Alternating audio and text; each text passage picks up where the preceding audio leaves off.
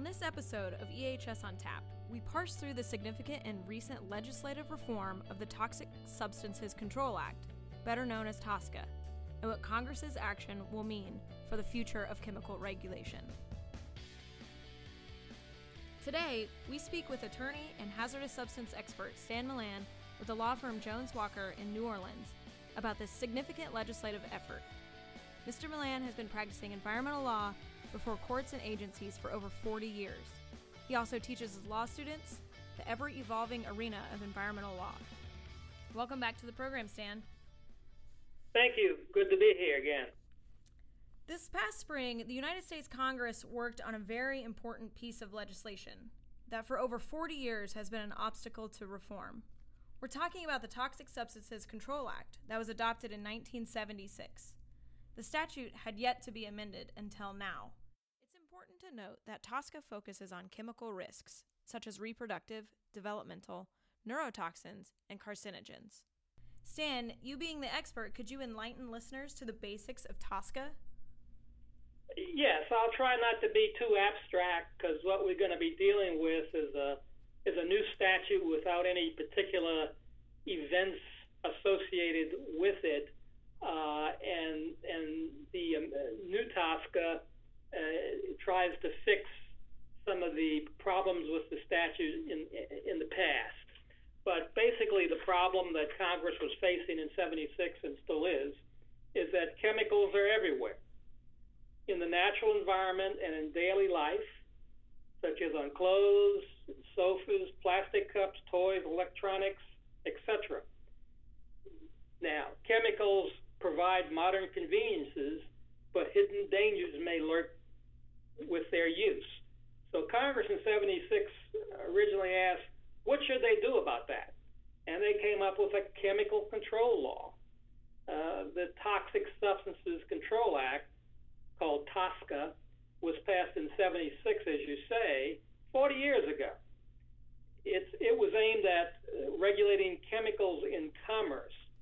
Its initial goal was to ensure the health and safety of common chemicals and restricting those chemicals from entering to the marketplace if they were known to be unsafe. Now, TSCA, unlike its sister statutes, such as the Clean Water Act, the Clean Air Act, the Resource Conservation Act, operates to limit toxic or harmful chemicals from entering into commerce. That's how it's supposed to operate. It sort of regulates chemicals from cradle to birth. Now, those other statutes do things differently. They regulate chemical residues after their use, industrial use, and those statutes regulate after the fact discharges, emissions in the air, or disposal. But TSCA is supposed to be more upfront. Now, as we're talking, I'll try to differentiate between old TSCA and new TSCA, the new law, because TSCA was just amended, reformed significantly on June 22nd, 2016 by President Obama. Now, the new statute came out of a bicameral, bipartisan effort of over a dozen senators and representatives from Boxer to Vitter. And so there was some political motivation to get a statute out at this time, obviously, but it's been kicked around in draft form one way or the other for over a year now. But it's in effect now. But going back to some of the origins of old TSCA in '76, and the structure of the act is still with us, but it's been improved, and we'll go into the new TSCA or improvements in a little bit. But the benchmark of the old statute is its chemical inventory. The statute required EPA to take an inventory of existing chemicals, and the first inventory was published between the years '79 and '82, and there were already 62,000 grandfathered chemicals on that list. Now, as we'll explain shortly, the list has grown over the years to 85,000 existing chemicals, and of those, very few have flags or use restrictions. Then there are newer chemicals that are reviewed that are not yet on this list, but unless they're stopped by EPA under the old law, they would become existing chemicals. You mentioned, Stan, that there's all these chemicals, upwards of 85,000 on the TSCA inventory. Just to clarify, TSCA will not have any direct impact on the everyday consumer, right? This legislation will only impact manufacturers and processors of new chemicals or chemical substances, or even those importing these substances. Well, correct. TSCA, both old and new, really is focused on industry. Of course, the benefits are to consumers, and end users, but consumers are not directly involved unless, unfortunately, they're exposed to a chemical hazard, such as at a facility or from a facility. But there are other laws to protect consumers, like the Occupational Safety and Health Act regulates some indoor air pollution for workers at factories. The Food, Drug, and Cosmetic Act regulates chemicals in products. And we have tort law in case there is an injury. And there are several agencies that regulate chemicals under different benchmarks, like the EPA would regulate chemicals in floor tiles, while the FDA would regulate chemicals in cosmetics. But you're right, consumers aren't directly impacted by the new law, but they should benefit from it. Another important aspect of TSCA is what is known as the Pre-Manufacturer Notice, or PMN, which requires a company to notify the Environmental Protection Agency when there is a new use of an existing chemical, or when a manufacturer or importer would like to introduce a new chemical substance into the United States. Could you, Stan, speak a little bit more about the Pre-Manufacturer Notice and what changes are likely ahead for this requirement? Okay. Well, old TSCA focused mainly on regulating chemicals in, let's say, two ways. One way was if EPA found a chemical to have an imminent hazard, it could go into court and try to stop the manufacturer of that chemical through a court order, and of course they would need evidence to prove their case.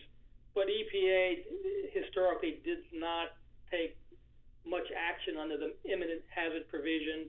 Polychlorinated biphenyls is one chemical that was impacted by the imminent hazard provisions. But the other provision that mainly was used to regulate chemicals entering the marketplace is a requirement that a manufacturer or processor of chemicals would submit a pre-manufacturing notice to the EPA, who would then have 90 days to review the notice to determine if the chemical was safe or not. Now, not every chemical is covered by the pre-manufacturing notice under this law. Some chemicals are excluded, like I mentioned earlier. Drugs, that's the FDA. Tobacco, that's ATF and the FDA. Pesticides, that's the federal pesticide statute, et cetera. So there's some exclusions because other statutes regulate certain particular items. And TSCA itself has an exemption for a small list of chemicals by generic name, like chemicals that result from reactions, those that are byproducts, small quantities for research, test marketing use only.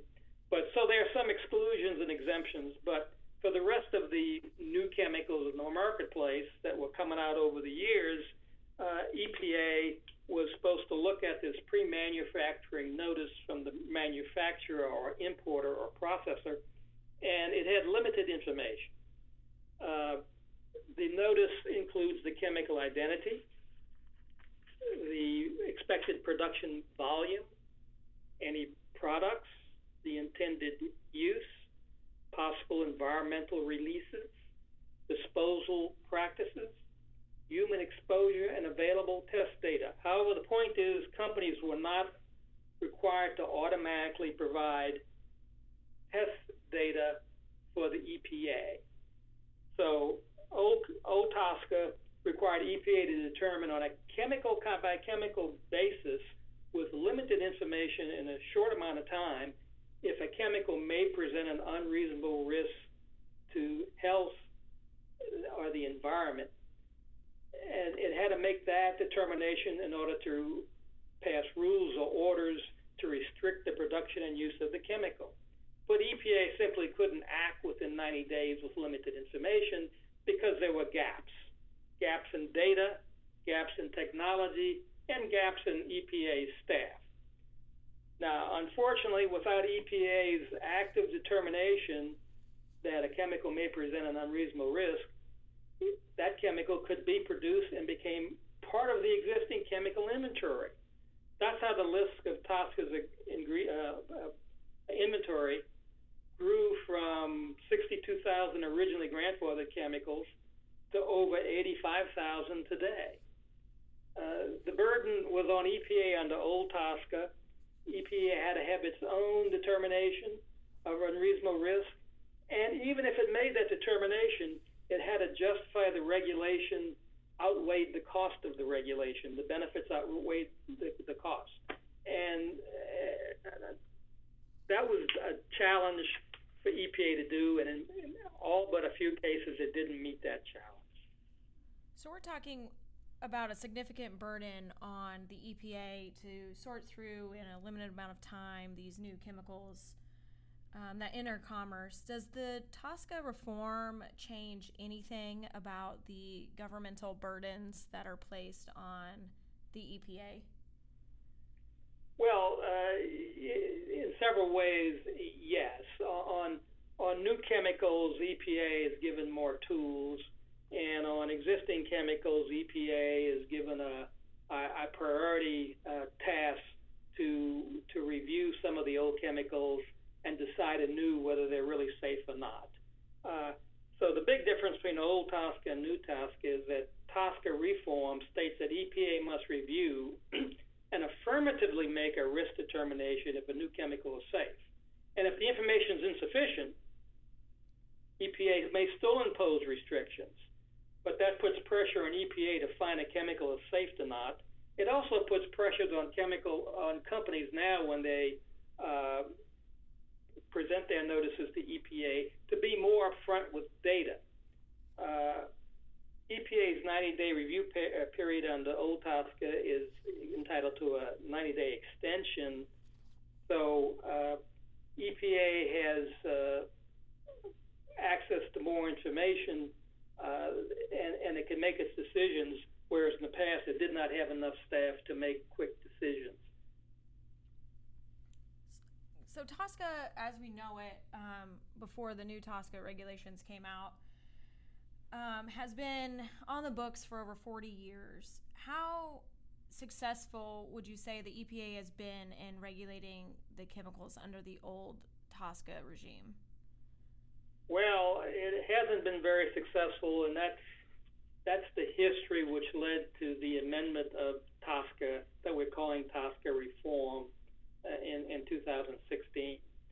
Of the 85,000 chemicals in the marketplace, EPA has only restricted about 5: polychlorinated biphenyls, PCBs, dioxin, asbestos, hexavalent chromium,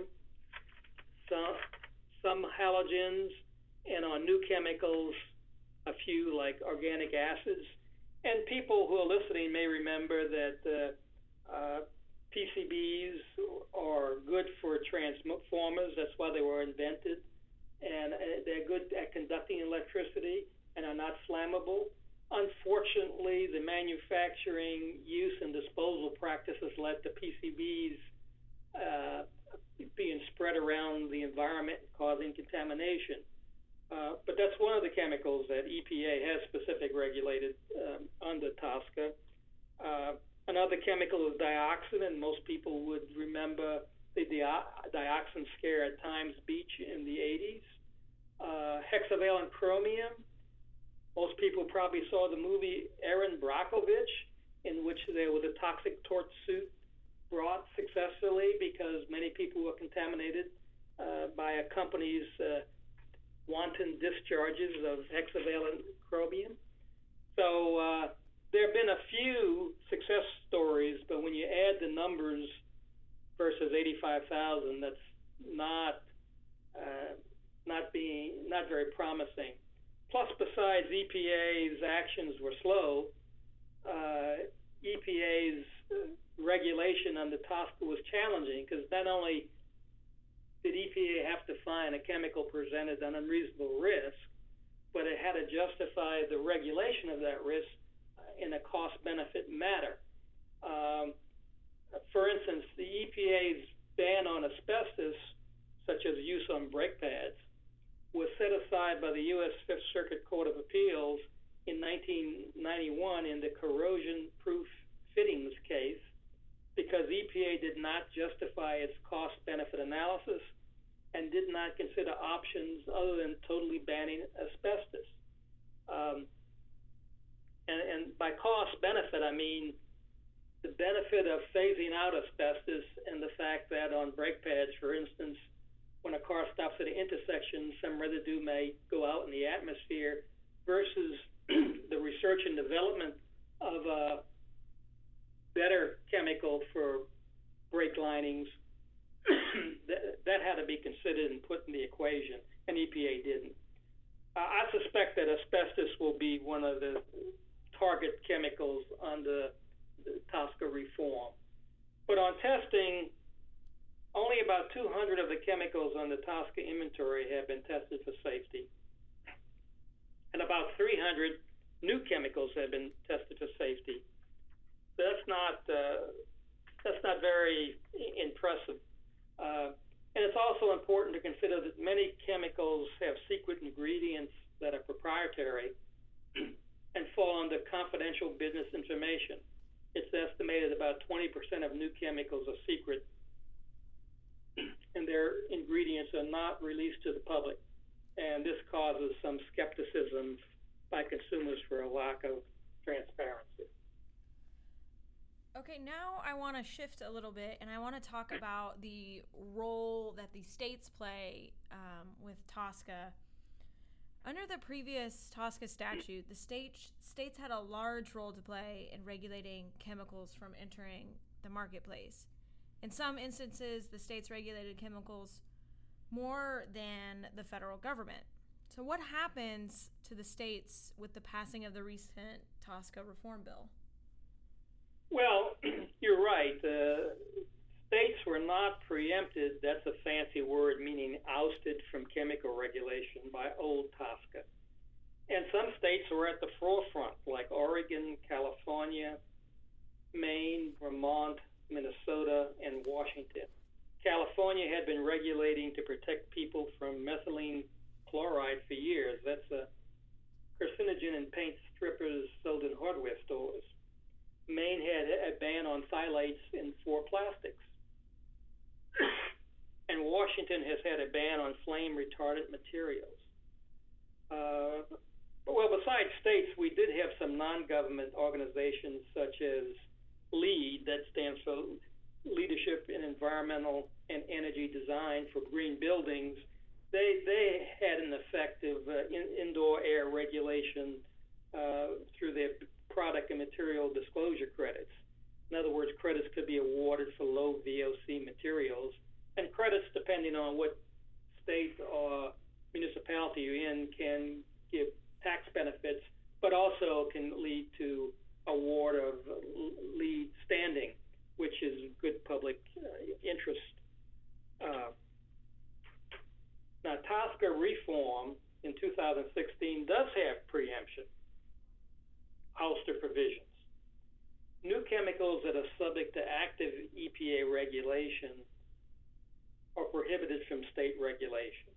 And that provision on preemption is what attracted industry to support TSCA reform. States are no longer free to regulate in a patch quill fashion all new chemicals, so all chemicals. But EPA has to be taking action on the chemicals to preempt the states. Now, there are some state laws that are saved. There are some grandfathering provisions for laws before 2016 or prior enforcement actions by states. And other state laws are not prevented, like the state might have a reporting requirement, or a state may have a law under another statute like the Clean Water Act, or a state may have a law that covers risks that EPA didn't consider. So there are some exceptions. The most notable one is a state applying to EPA for a waiver of its law, which can be granted. But you're right, the new law thrust is EPA is going to be the primary source of new chemical regulation in this country, and states are being relegated to a smaller role. NGOs can still have some role because they're not automatically ousted, but their role was always pretty small. That's interesting, Stan. And then I know you've touched on some of the changes that are coming or that are in place now with the new TSCA reform. Can you discuss a few of the other significant changes that we will see with the new TSCA reform bill? Yes, okay. The reform bill is known as the TSCA Modernization Act of 2015, even though it was signed in 2016. It improves EPA's power over chemicals, basically. Here are some, and I don't want to make it sound too abstract because we're dealing with a statute, but it is what it is. Old TSCA required EPA to consider cost before regulating chemicals actively, and we discussed that with asbestos. TSCA reform eliminates cost and other non-risk considerations from EPA review. So EPA will have more latitude in regulation of chemicals that it found to be a risk to the environment. Let's see, and the statute has actually a schedule of activity for EPA to take on this task. And to put it in retrospect again, the new law has three ways that EPA can regulate chemicals. One way for new chemicals is the pre-manufacturing notice. And we've talked about that. EPA doesn't have to consider costs, and it can ask for test data. It has more clout than before. So it should make progress on new chemicals. It also has the imminent hazard provision if it has to go to court for a particularly risky chemical and get a response quick. But the newest part of TSCA is the TSCA work plan that EPA actually composed in 2014, which Congress focuses on for a schedule of events. For instance, EPA, and this deals mainly with existing chemicals, so they don't, even though they escape active regulation before, many won't escape regulation in the future through this new process from TSCA reform. So by December 2016, EPA must designate 10 high priority and 10 low priority existing chemicals from that TSCA list. Now, high priority means EPA has to undertake a risk assessment of the chemical, and that's mostly scientific with test data that has garnered attention over the years. And that should be a scientific determination on the risk of a chemical or not. And if the chemical is determined from this high priority list to create an unreasonable risk, then besides the risk assessment, within a period of time, a deadline, EPA must write a risk management decision which deals with the continued use or the ability to produce that chemical. So a low priority chemical, on the other hand, means that the chemical can be introduced into or remained in commerce. Within 3.5 years, the EPA must have 20 ongoing risk assessments in place. This statute also has deadlines for EPA to develop a work plan, publish annual goals, and timetables. The EPA must also develop policies, procedures, and guidance with 2 years that are necessary to carry out the safety standards of the Act. So there's a great many mandates for EPA to act. But now bear in mind, this is focused on the TSCA work plan for chemicals. it was originally prepared in 2014 and can be updated, of course, but there's really only 90 chemicals on that list that are subject to this current prioritization mandate. More could be added, but my point is it may take a decade for EPA to work through those 90, and 90 is far short of 85,000. But the TSCA work plan was a screening process. It was a screening process with scientists to go over the list of chemicals and pick out those that are most suspect of requiring further study. So it's not like they just picked 90 out of 85,000 randomly. They picked 90 that were most susceptible to need further study. So EPA's task will go on for many years in the future. It's not an overnight success, but it's an improvement over what we had. EPA cannot remain passive. And you might ask, well, there's a lot of deadlines and regulations and decisions EPA has to make under the statute. What if it just gets bogged down again? Well, there are citizen suit provisions in the statute, and some people call them deadline suits. So if a particular interest group feels EPA is shirking their duty on a particular chemical or group of chemicals, they can go into court and say this chemical should not be low priority, it should be high priority. Or EPA is missing deadlines in risk assessment or risk management regulations, and the court can order EPA to comply with the statutory deadlines by Congress. So there's some teeth behind this. Now, also, one might ask, how is EPA going to fund all this? Because they still have lots of chemicals to look at. They're going to be getting more information from manufacturers and importers and processors, but they got to look at it.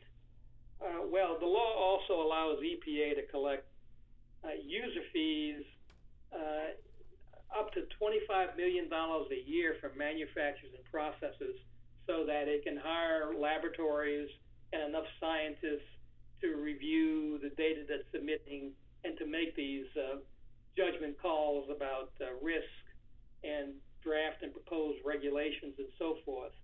So EPA is getting more funding to do the job under TSCA and more power to do the job under TSCA as amended than it had in 1976 going forward until last month. Also, to bring this question to light, I've been thinking about this. Does the TSCA reform bill do anything to ease the skeptical consumer's mind and offer more transparency of chemicals? Can the public actually get involved in this process? You mentioned earlier the lack of transparency when it comes to secret chemical ingredients or formulas that may fall under confidential business information. Is there anything that you could add to maybe to what you've already said about the significant changes with TSCA reform that the EPA might be doing to help increase transparency in this process?